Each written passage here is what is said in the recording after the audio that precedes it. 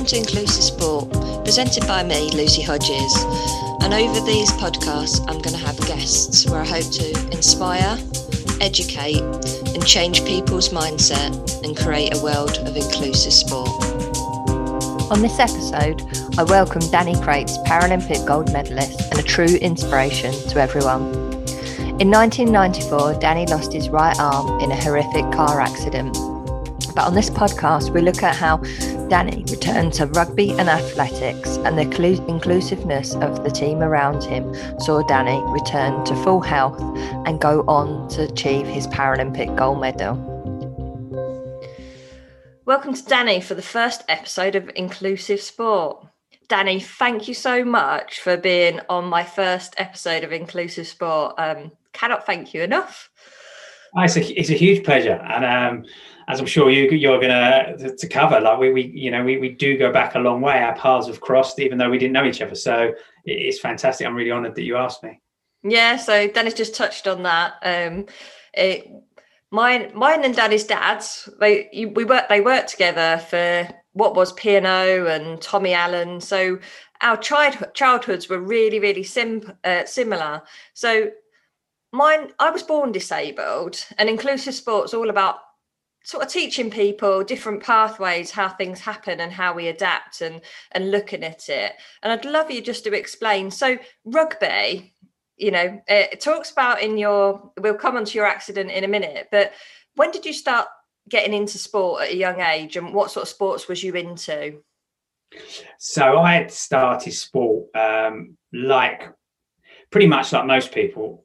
You start sport in school, and that's one of the things I always talk about when I do talks and presentations, is that especially if I'm working within schools, it's like, it doesn't matter how famous and successful somebody is, the chances are they first was introduced to something, and that can be music, drama, the arts, technology, woodwork, anything really. Sport, you generally will get introduced to it at school, and that's what happened with me. I was a little bit fidgety in class, to say the least, and a little bit talkative, but the one thing I did hook into was sport. So my two PE teachers, I went to Giffards Primary School in Corringham in Essex, and my two PE teachers, Mr. Richards and Mr. Davis, because if you went to a school back in the 80s, you had Welsh PE teachers. They come as part of the furniture, and they introduced me to the sports that I love. I played all sports, but the two that I really engaged with was rugby and athletics, and they encouraged me and nurtured me and persuaded me to take it a little bit further and go and join my local club. So from playing just for the school, I then went and joined my local rugby club, Thurrock, and I ran for Thurrock Harriers, and that's where my love for taking part. I've never been a big fan of watching sport. Don't like watching other people have fun. I'd rather do it myself. So that's where my passion for it came from. They're two quite different sports. So one's quite, I suppose, solo, and the other one's quite team. What was it about the two different sports that made you fall in love with them? I mean, I was a swimmer, and then I became a sailor. So I suppose it's similar, so swimming and sailing. So what was it about both sports that triggered you to take them up? I mean, athletics was, I've always enjoyed running. I didn't really engage with it. I did it. I trained with it. I enjoyed the fun, because athletics is an individual sport, but it is also you're part of a team. You're part of a training squad generally. So you are part of a team because you train with a group of people with a common goal, which is to, win championships and do the best you can. So that's probably the element I engage with more, going to training, having fun.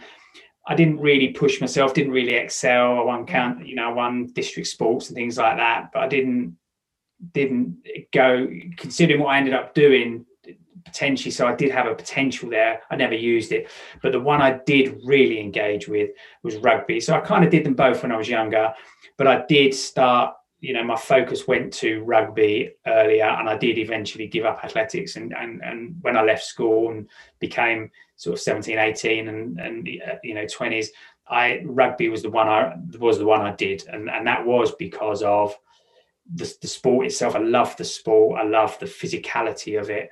I love the element of control that goes with it as well, the respect level that goes with rugby.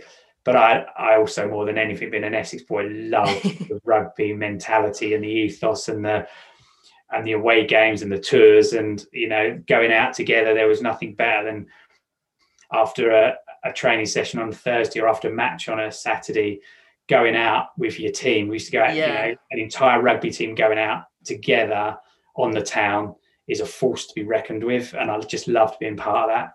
Yeah, no, definitely. I'm quite a rugby fan, and I host for a company called AQL at Cows Week, and I come back from a day's racing, sailing, got back and sat at the dinner table, and there was a guy sat next to me, and we have lots of guests in, and I was like chatting with him, and Adam said, do you know who you sat next to? And I was like, no, just having a little chat. And I've forgotten the guy's name, and I really apologise because he was an amazing guy. It was ex-England rugby. And I said, oh, I love Jonny Wilkinson. Do you know Jonny Wilkinson? I said, I'm a massive fan. And he was like, oh, I live with him. He said, not everyone always says that. And I was like, I don't mean it offensively. And I must have gone on about Jonny Wilkinson for 30 minutes, this lovely guy. But he did take me out for a drink. I took him around Cows and that, and I think he accepted that I like Jonny Wilkinson more than him. But no, rugby's brilliant. I think the entire England squad accepted that Jonny Wilkinson was yeah, they're back in that era of rugby. Most of the rugby players had beaten up faces. Jonny didn't, so he was the standout one.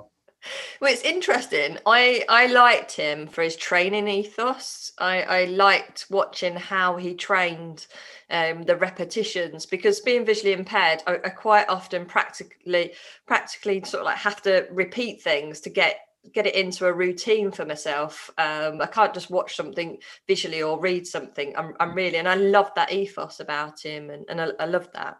But just picking up. Go on. I often talk about that in presentations as well. It's about because I have a piece where I talk about that for every, and I use Jonny Wilkinson, and for every Jonny Wilkinson, for every Roger Federer, for every Michael Phelps, and then I'll use arts and music and drama, so I use people from that as well. I believe there's always 10 that could have been better. Yeah. It is the ethos that makes those. Some people will, are lost to circumstance because life can be tough and cruel sometimes. Yeah. Most are lost because they can't be bothered to put that extra piece of hard work in, or they, when it gets tough, they step back. And Jonny, there's a reason that he could always get that ball between the uprights, same as Owen Farrell can. And there's a reason that Roger Federer has been consistently in the top, let's say top 10. He's been in the top like 2 or 3 in the world generally from most of his career.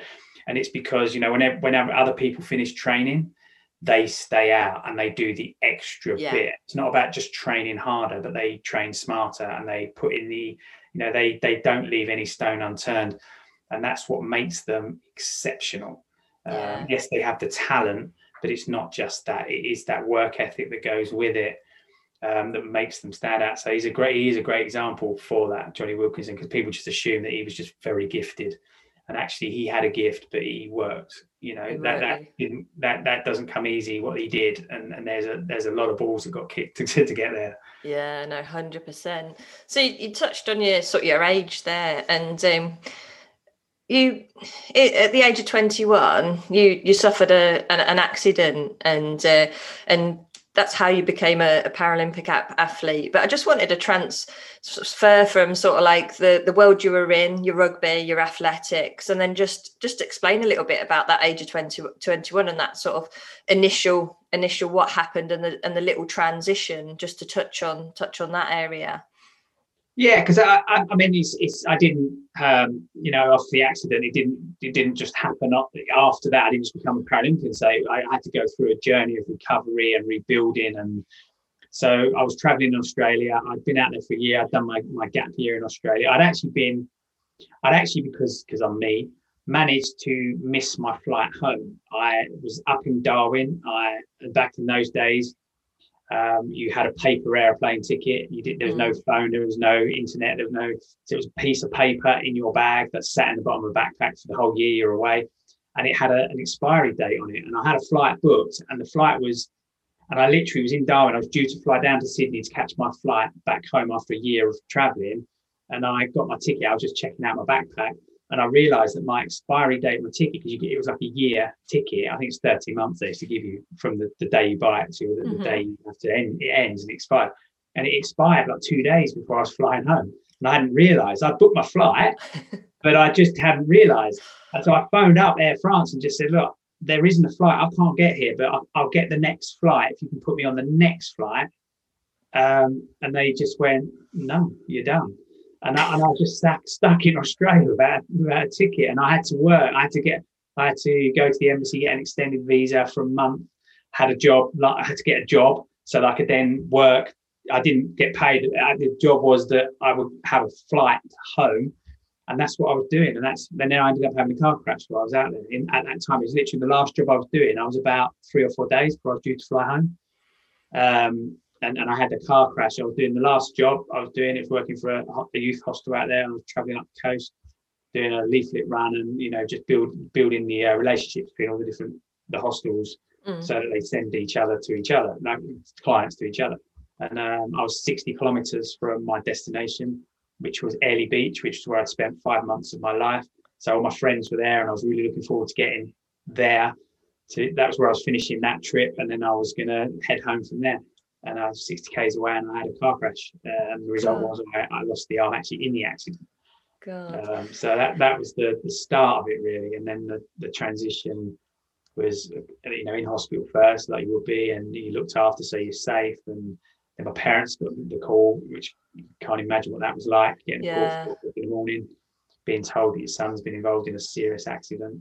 And then they flew out within 36 hours. They was by my bedside.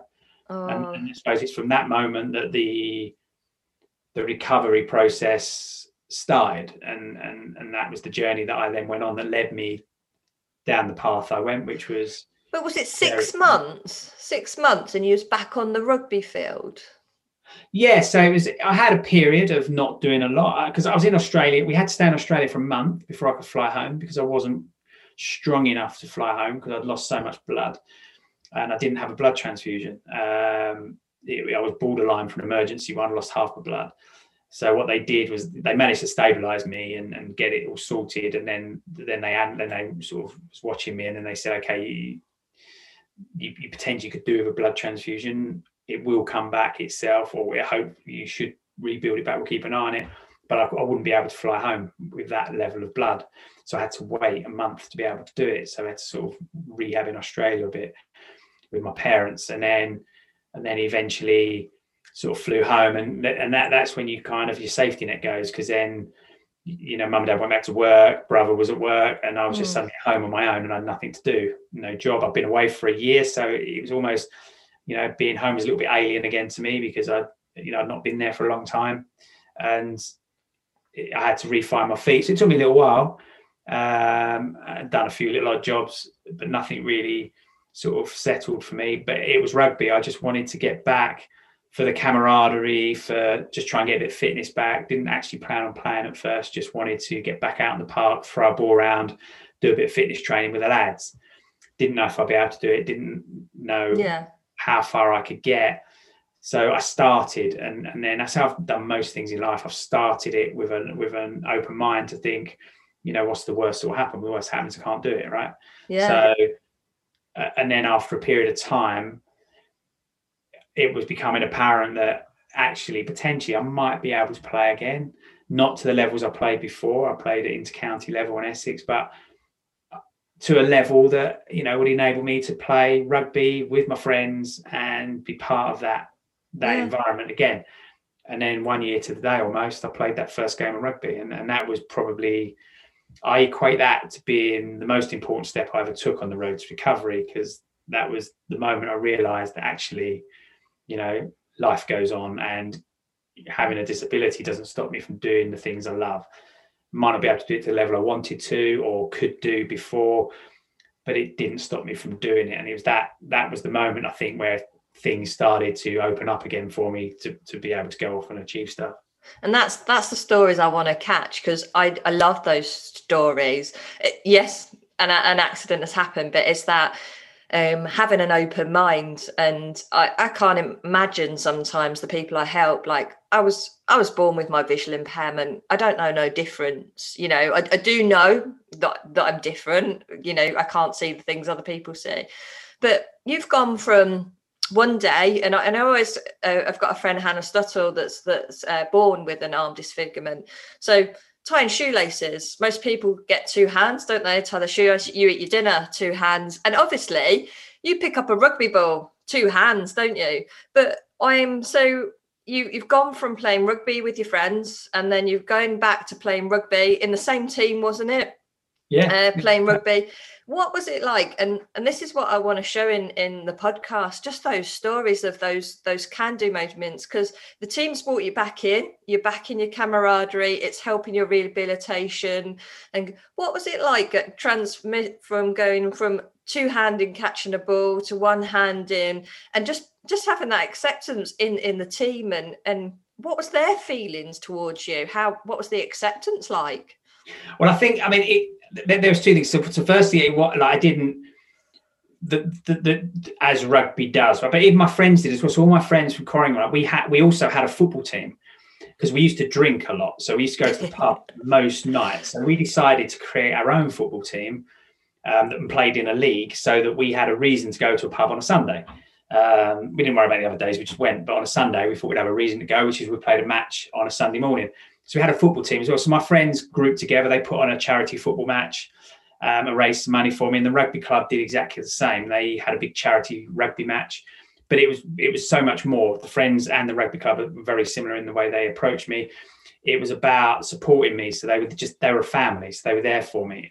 So even before I was back on the field, I was back in touch with my rugby playing friends, and they were there to support me. And then when I did go back out and start training, yes, I was nervous. Yes, I was anxious about whether I'd be able to do it. There was also the fear of damaging the arm.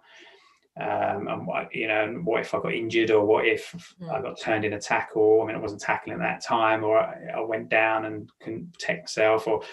But at the time, it was just about fitness more than anything, throwing the ball around. Anyone who knows rugby would understand this. I was a winger. So I was a winger before the accident. Of course, I didn't have a choice afterwards. I had to be on the wing, but before the accident, I was already a winger. Wingers generally can't catch a rugby ball anyway. They drop it most of the time. So there was no pressure on me to catch a rugby. But actually, I think the general pass catch was even better with one hand. I think it's just because there was no pressure on me, so I didn't panic. I've got big hands, so I can pick a rugby ball up. I can carry 2 pints in my hand. That helped, being able to just pick a ball up straight away, and it's sticking to my hand. But it just grew. So it's not like I expected to be able to do everything at first, but it just grew with their support, with the support of our coach called Hicker Reid, who was a former All Black hooker. And that level of coaching that we had there just enabled me to get to a point where I could make a decision and go, do you know what, I can play. I didn't know how well or how it would go.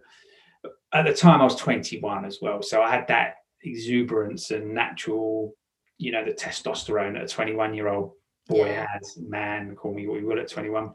So I had that in me as well, which helps with rugby.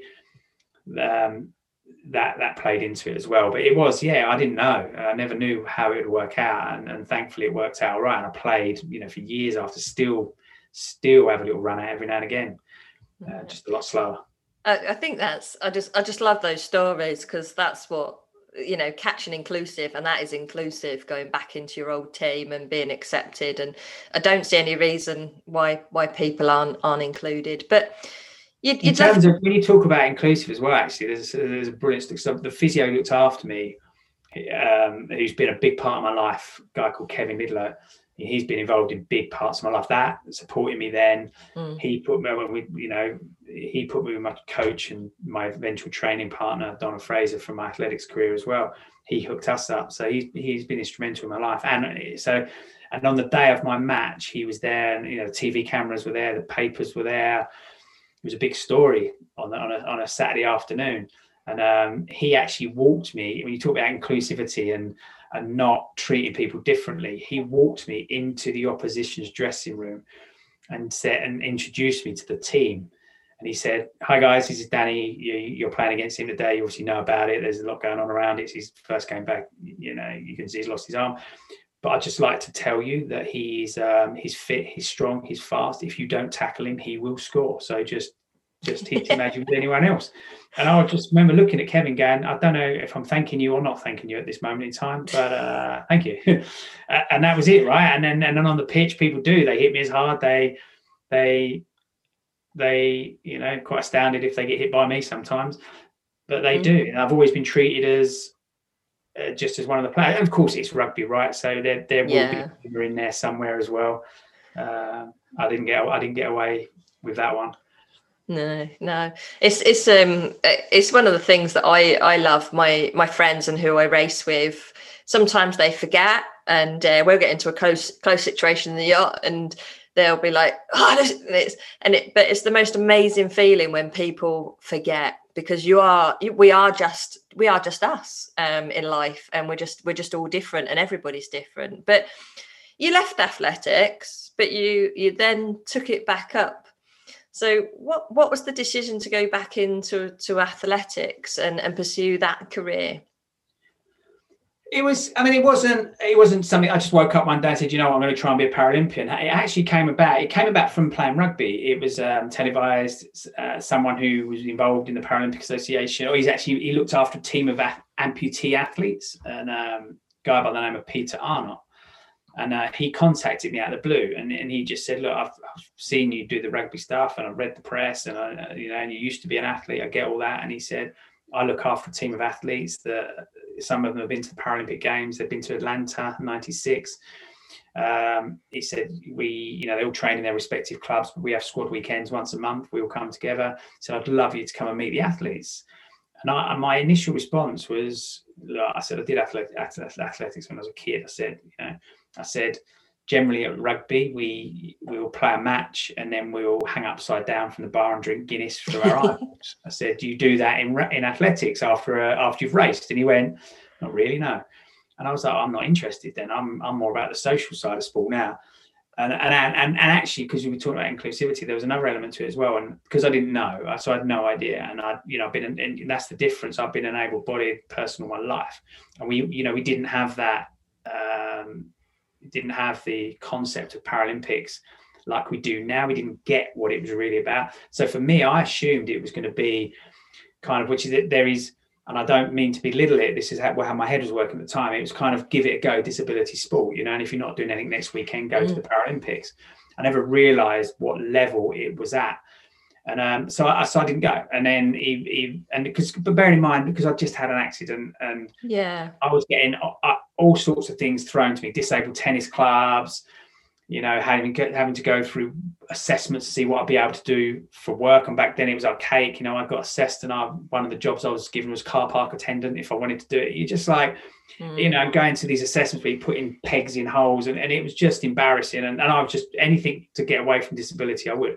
So I wasn't interested. And then actually I was at a drinks round a rugby friend's house again, and around New Year's Eve time. It wasn't New Year's Eve, but around that time. And my mobile rang, and it was just this Peter Arnott, and he just used to call me every now and again, see how I was getting on, and things like that. And my friend's wife picked the phone up and said, "Oh, Dan, it's your mobile." And I saw Peter Arnott on it, and I went, "Do not answer that phone." And she pressed the green button and went, "It's for you," like that. And I was like, "Oh, I hate you." And I answered the phone, and because I'd had a few, I said to him, "I'll come and I'll meet the athletes. I'll meet you, and then I'll tell you I don't like athletics, and then that will be done, right?"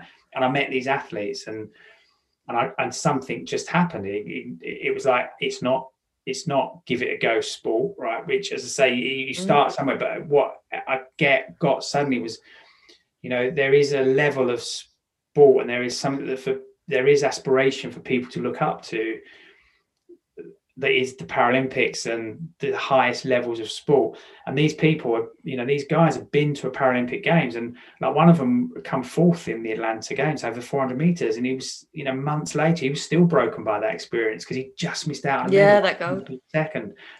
And I just suddenly thought, wow. And then just like everything I've done in my life, I just thought, well, I'll give it a go, right? What's the worst that'll happen? And I never thought about going to Paralympics. It was about trying to make a GB team. The vision was there. There was Sydney coming up in 3 years' time, 2.5 years' time. I just thought, I'll give it a go. I used to love athletics anyway. What's the worst that will happen? I'll do it for a while. And if it's the worst that happens, I won't like it. I won't engage with it. I won't make the team. But I'll go back to rugby, and I'll be fitter, faster, stronger. So I gave it a go. And of course, once I started, it became apparent that potentially there was something there and within me.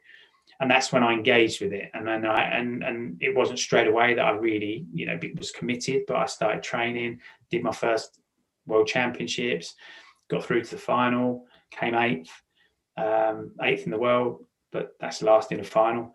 So, and that's when I made the decision after that point, which was, because I hadn't really prepared for that championships at the time. I was working out in Spain as a scuba diving instructor, so I wasn't really in the best physical shape. I thought, you know what? If I actually commit to this, there's a chance. Yeah. And then it went from there. And then the rugby got put on hold for 13 years, and I committed to athletics. What was it like? Was you able to go into, so you had the disabled club training once a month? Was you able to come back and go into an athletics club to enable you to train back here? Was there a club that sort of accepted you and helped you train, or did you just train by yourself and then go to the once a month meets?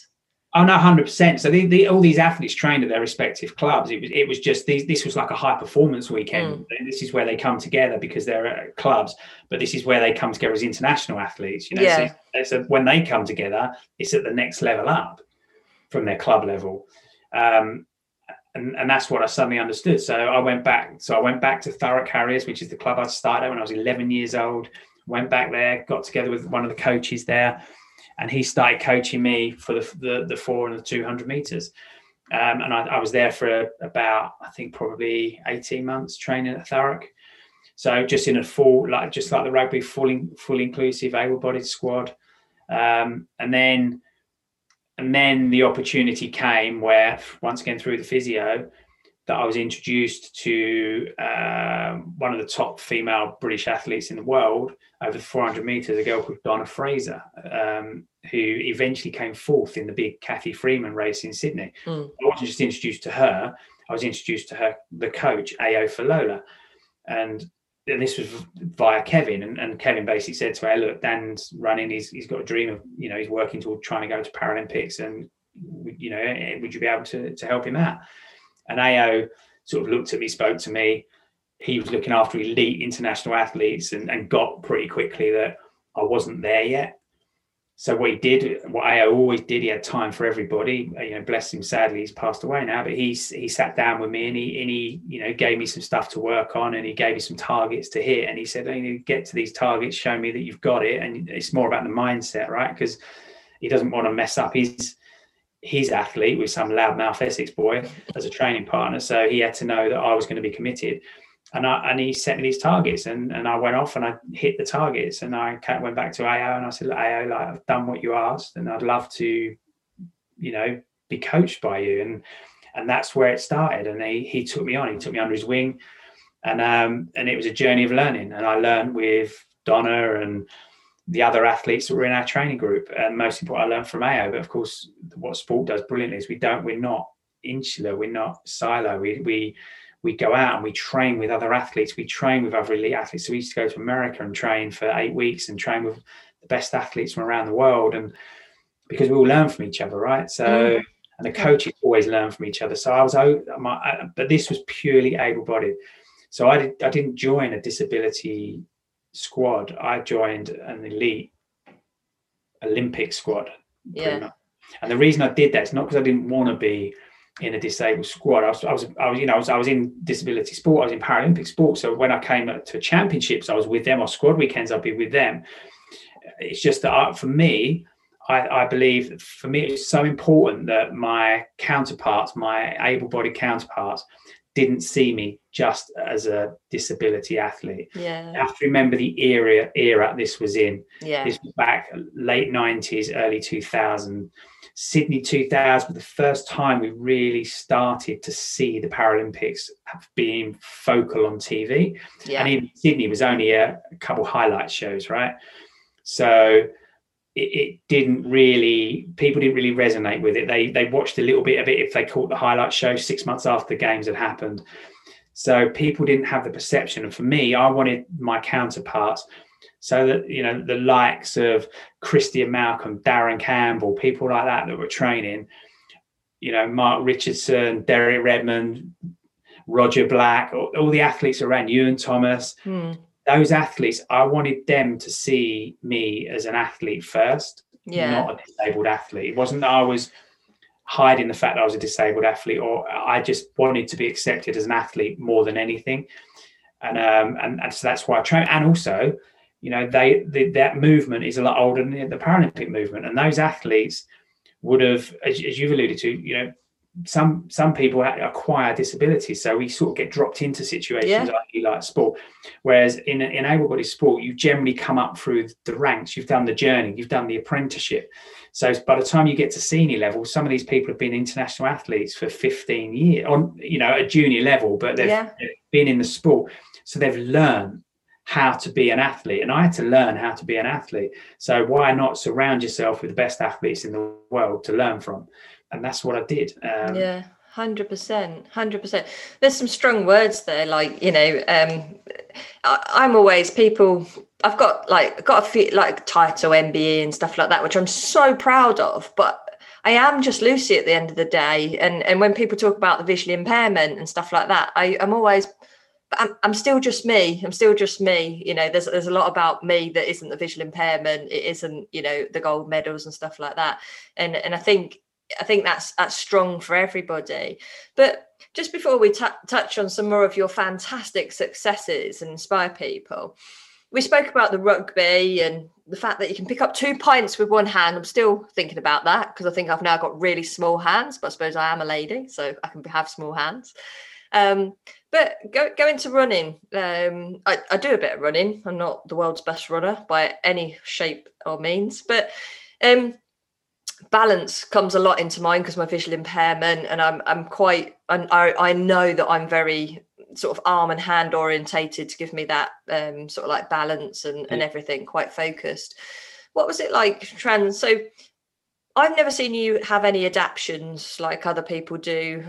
Some people add arms and, you know, not add an arm, but, you know, have their prosthetics. Running arm, Yeah, I've never seen you do that. It might just be it's not been audio described to me or anything like that. But what was sort of your transition from able-bodied running into your running with the right arm missing now? How did that feel? And did you look at any adaptions, or did you just go as you? Yeah, I mean, in terms of the general recovery process, I was fitted with prosthetic limbs, never really engaged with them, didn't really use them. Only really went through the process of training with it. So I used to go to the limb fitness centre, they'd fit me with the arm, I'd do a bit of training, they'd send me home, they'd tell me to keep using it, practicing with it. A month or so later, you'd go back again, you'd have another session with it and another fitting. And they'd say, "Oh, you've been doing really well. You've been really using, you know, you've been practicing this a lot." I was like, yeah. And then I'd go home and do exactly what I did the last month, stick it straight in the wardrobe and not touch it for a month. And the only reason I used to go back was because I thought the occupational therapist was hot. So that's the only reason I went back. But I never really engaged with it. And it was the same with the running. And there's 2 reasons. One is I'm a high level amputee, so there's not a lot there to fix an arm onto. So it would be very difficult to fix one on.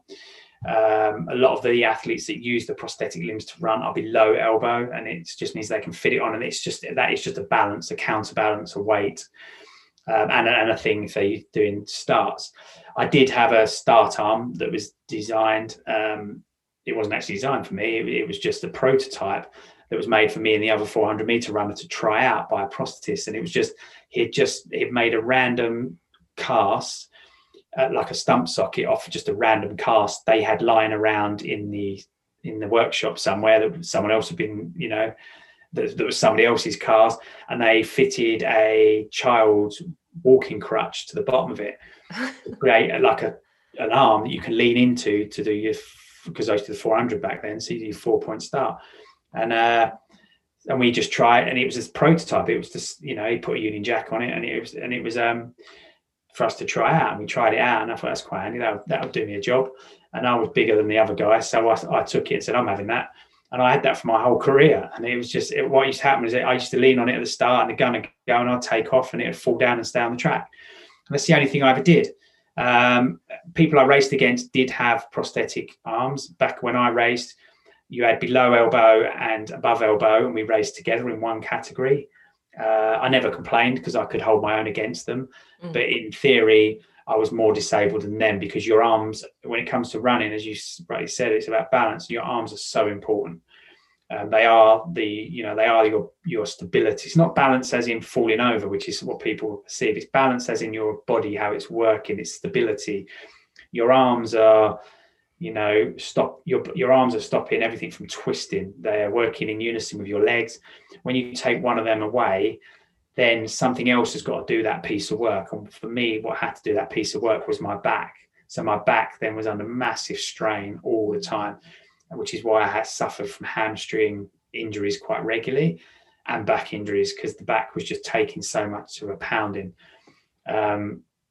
That's what it is, right? So and that's where the balance issue comes in. But of course, add to that, you don't really have the power that you get at your arms as well when you're powering out the blocks. You can't train like you normally would, weights and things like that. You can't lift weights that you need to be able to lift, the Olympic powerlifting type sessions we would have done. So everything had to be adapted for me. But it was mad, because same thing back then, there wasn't the knowledge of Paralympic sport. So my coach had never really seen Paralympic athletes before, but he used to try everything. Right. So he used to try to do the weights one-handed to see how it would feel for me before he set my weights programs for me. So we just found a way to do stuff. And I love that, because one of the things when I look back at my childhood and probably your childhood too, we didn't have the access to social media. We couldn't just blog and say, my daughter's just been born registered blind, my son's just lost his arm, what do I do? What's out there for me? There wasn't that. I mean, you spoke about like telephone calls and stuff like that. So I always feel quite empowered by the fact that it was trial and error when I was younger, with my mum and dad letting me go and do stuff at the local swimming club. And I think their naivety made me stronger. And some of the stuff you're speaking about now, I think it's so powerful, where someone's just willing to try something and give it a go, and then you accept giving it a go. And I think that's the power. And I think sometimes these days it's slightly missing. I think we do sort of like, there is a bit of model, I can't even get that word out, but in schools now, we don't always have a winner. And I think I lived on that I had to strive just that little bit harder to succeed. But 2014, all of this seemed to come together for you, didn't it? I think that was a big moment in your career, the Paralympics. So winning gold. Yeah, so Sydney 2000 was my first, and that was the bronze over the 400 meters, and that was a big experience for me, but it was a big negative experience, but a positive one as well, because I messed the race up. I didn't win the bronze, I lost the gold, and by less than a quarter of a second's worth of mistakes that I knew I'd made in a race, and that's tough and that's hard. That's when you're on the track. Athletics is life and death, right? We live by our last performances, so it was tough for me to come back from that, but I had to, and it's part of sport, and you have to learn, and I did, and I adapted, and eventually, also in that adapting process, we realized that, as a 400 meter run, I was a strength based 400 meter runner, so I would run hard for 400 meters, but I didn't have the speed that some of the other athletes have. The other athletes could go a lot quicker than me generally, which meant when they got through like the halfway barrier, they wasn't running flat out, so they had more energy, whereas I was running close to flat out the whole way around. So there was a point where we just couldn't get me physically faster, which was always going to make the 4 a difficult event for me. But what we was doing was making me stronger. But in that strength training, like endurance strength, I'm on about, not physical, like weightlifting strength, but in that training, I was really thriving in it. And my coach was just like, there's a potential, I think, the 8 is where you might sit. And I was like, it's funny you say that, because I used to run 8s when I was a kid. I just chose the 4 because I thought it was quite tough. And so we started looking at the 800 meters and started doing some, not internationally, but at the Grand Prix around the UK and that. And it just felt right. And then I switched to the 800 eventually. And then, Athens 2004. 2004 in general was the big year for me, because I broke the world record for the 8 and then went on to Athens to win the gold. So that was the pinnacle of my career. and it was 7 years in the making. It took me 7 years to get to that point of winning that medal. Yeah, it's amazing.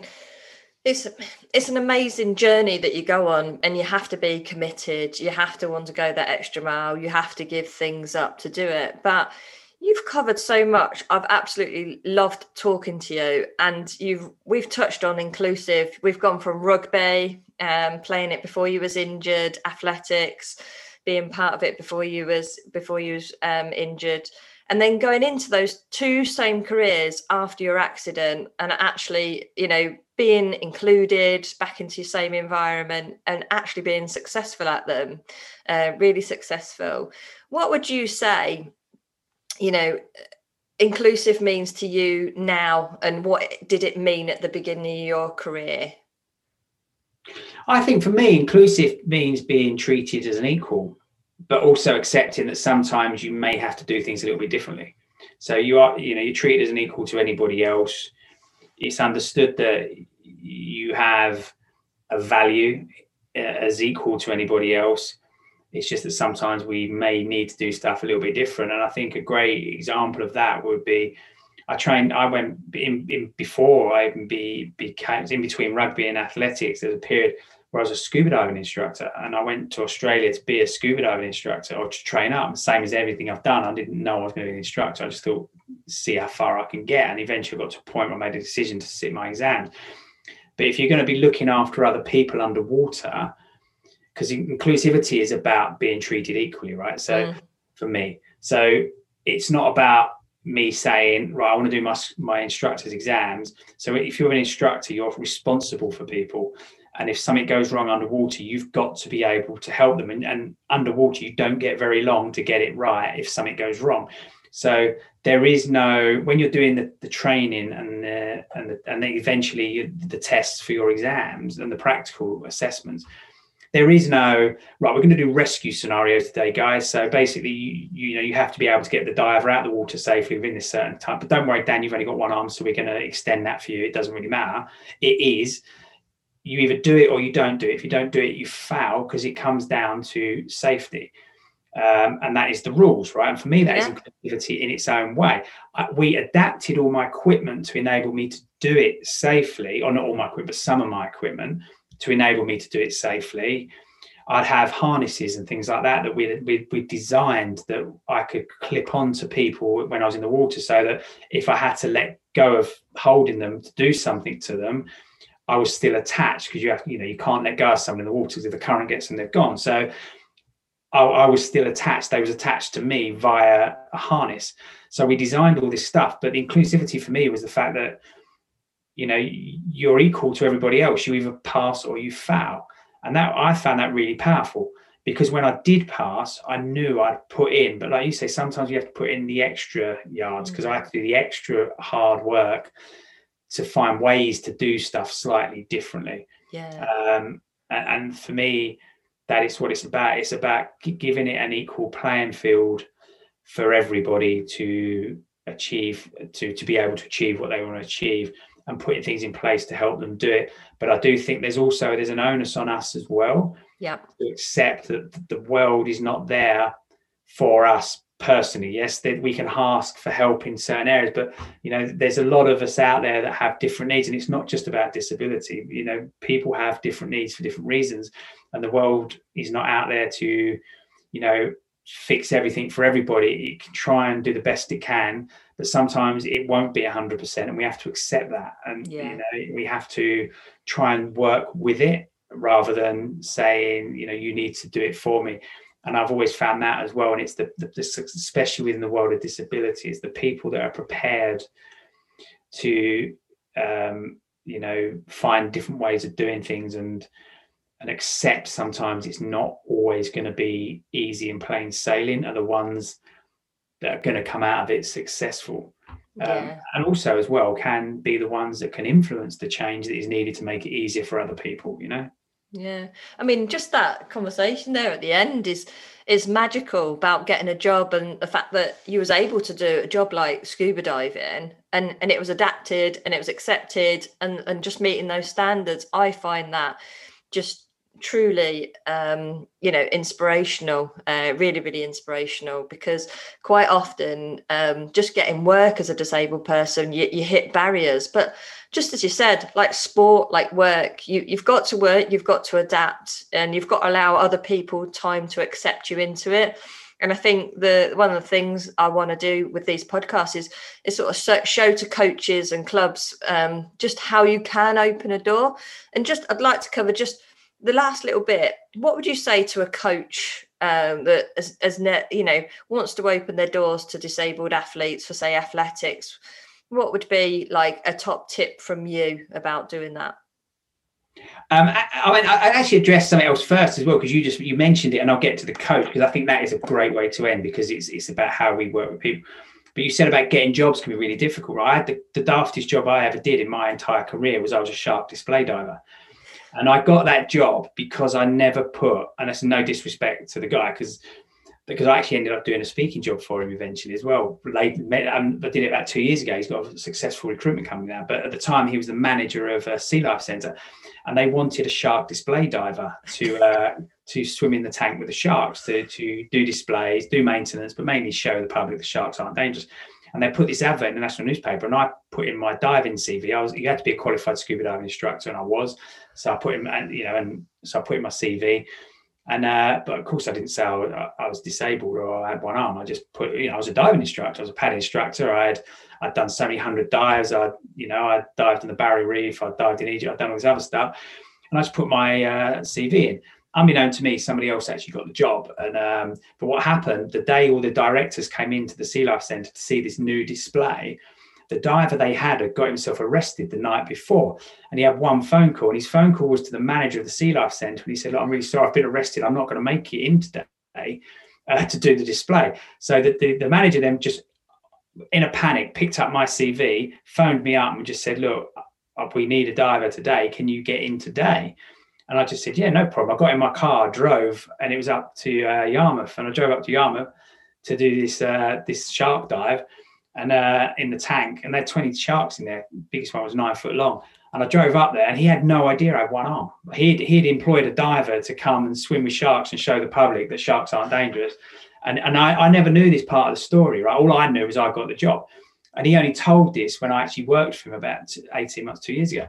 And apparently I walked in the office, and his jaw nearly hit the floor, because he's like, how can I put a one-armed guy in a shark tank, but then I can't kind of not put a one-armed guy in a shark tank because I can't discriminate against him, and I need a diver, which is more important. I need someone, and he can do it. So he put me in the tank, and it went from there. I worked for him for the whole summer that year.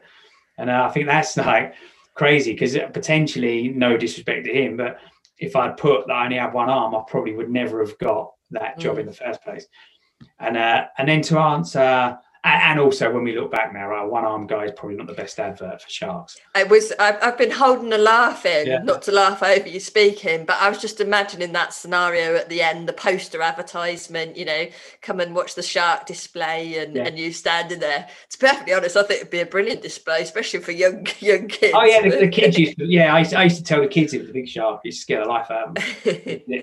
But then you asked the big question at the end, right? So advice for coaches. And this advice is for coaches in general, right? And it's not about whether you're coaching able-bodied, disabled, or mixed teams, right?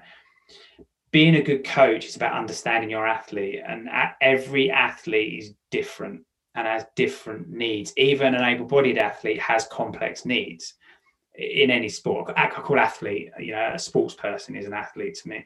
So, and then you take a team, so rugby team, football team, cricket team, netball team, hockey team, whatever it is, right? It's made up of individuals that are performing, but each one of them, they're not just one unit. They don't all do the same training. They all have individual needs. And a good coach is someone that sees that. So my coach, even take me out of my training group, we had training sessions, but he knew that each individual athlete in our group, even though we're doing the same events, like some of us were 400 runners, some of us 800 runners, so the 4 runners were trained together, the 8 runners are trained together. Sometimes we'd cross, sometimes we'd do a bit of each other's session and they'd overlap, because that's how it worked. But each individual athlete in that session as well would sometimes have something slightly different in amongst the session, or would do a different session that day. because the coach knew that that athlete needed different training. You don't just take coaching out of the book. You have to have the knowledge, and then you apply it to the athlete individually. So it will be no different. And I would say you treat it exactly like you treat any other athlete you coach or team you coach. You understand the athlete and what the athlete needs, and then you develop the program to suit their needs, and you make it work like that. And there's also, you know, the element on the athlete, once again, is to understand that, you know, sometimes you might do things slightly differently to the others, but it's to enable you to be part of and work with that squad. And for me, that is the advice. It is, you know, just treat them as any other athlete, because if you're a good coach, then every athlete is an individual anyway. Yeah, no, definitely. I've absolutely loved chatting with you, Danny. I cannot thank you enough. We've touched on so much. I could spend hours actually pulling apart some of the conversations that we've had, but really appreciate your time, and hope guys listening out there, you know, if you're a newly disabled person, because you might not even be an athlete yet, but don't think that one accident, or, you know, for those parents that have you know, give birth to a disabled child like my parents did, don't think life's going to stop, because there's so many opportunities to go out and grab. So massive thanks to Danny tonight, and that's it from Inclusive Sport, and I look forward to the next episode.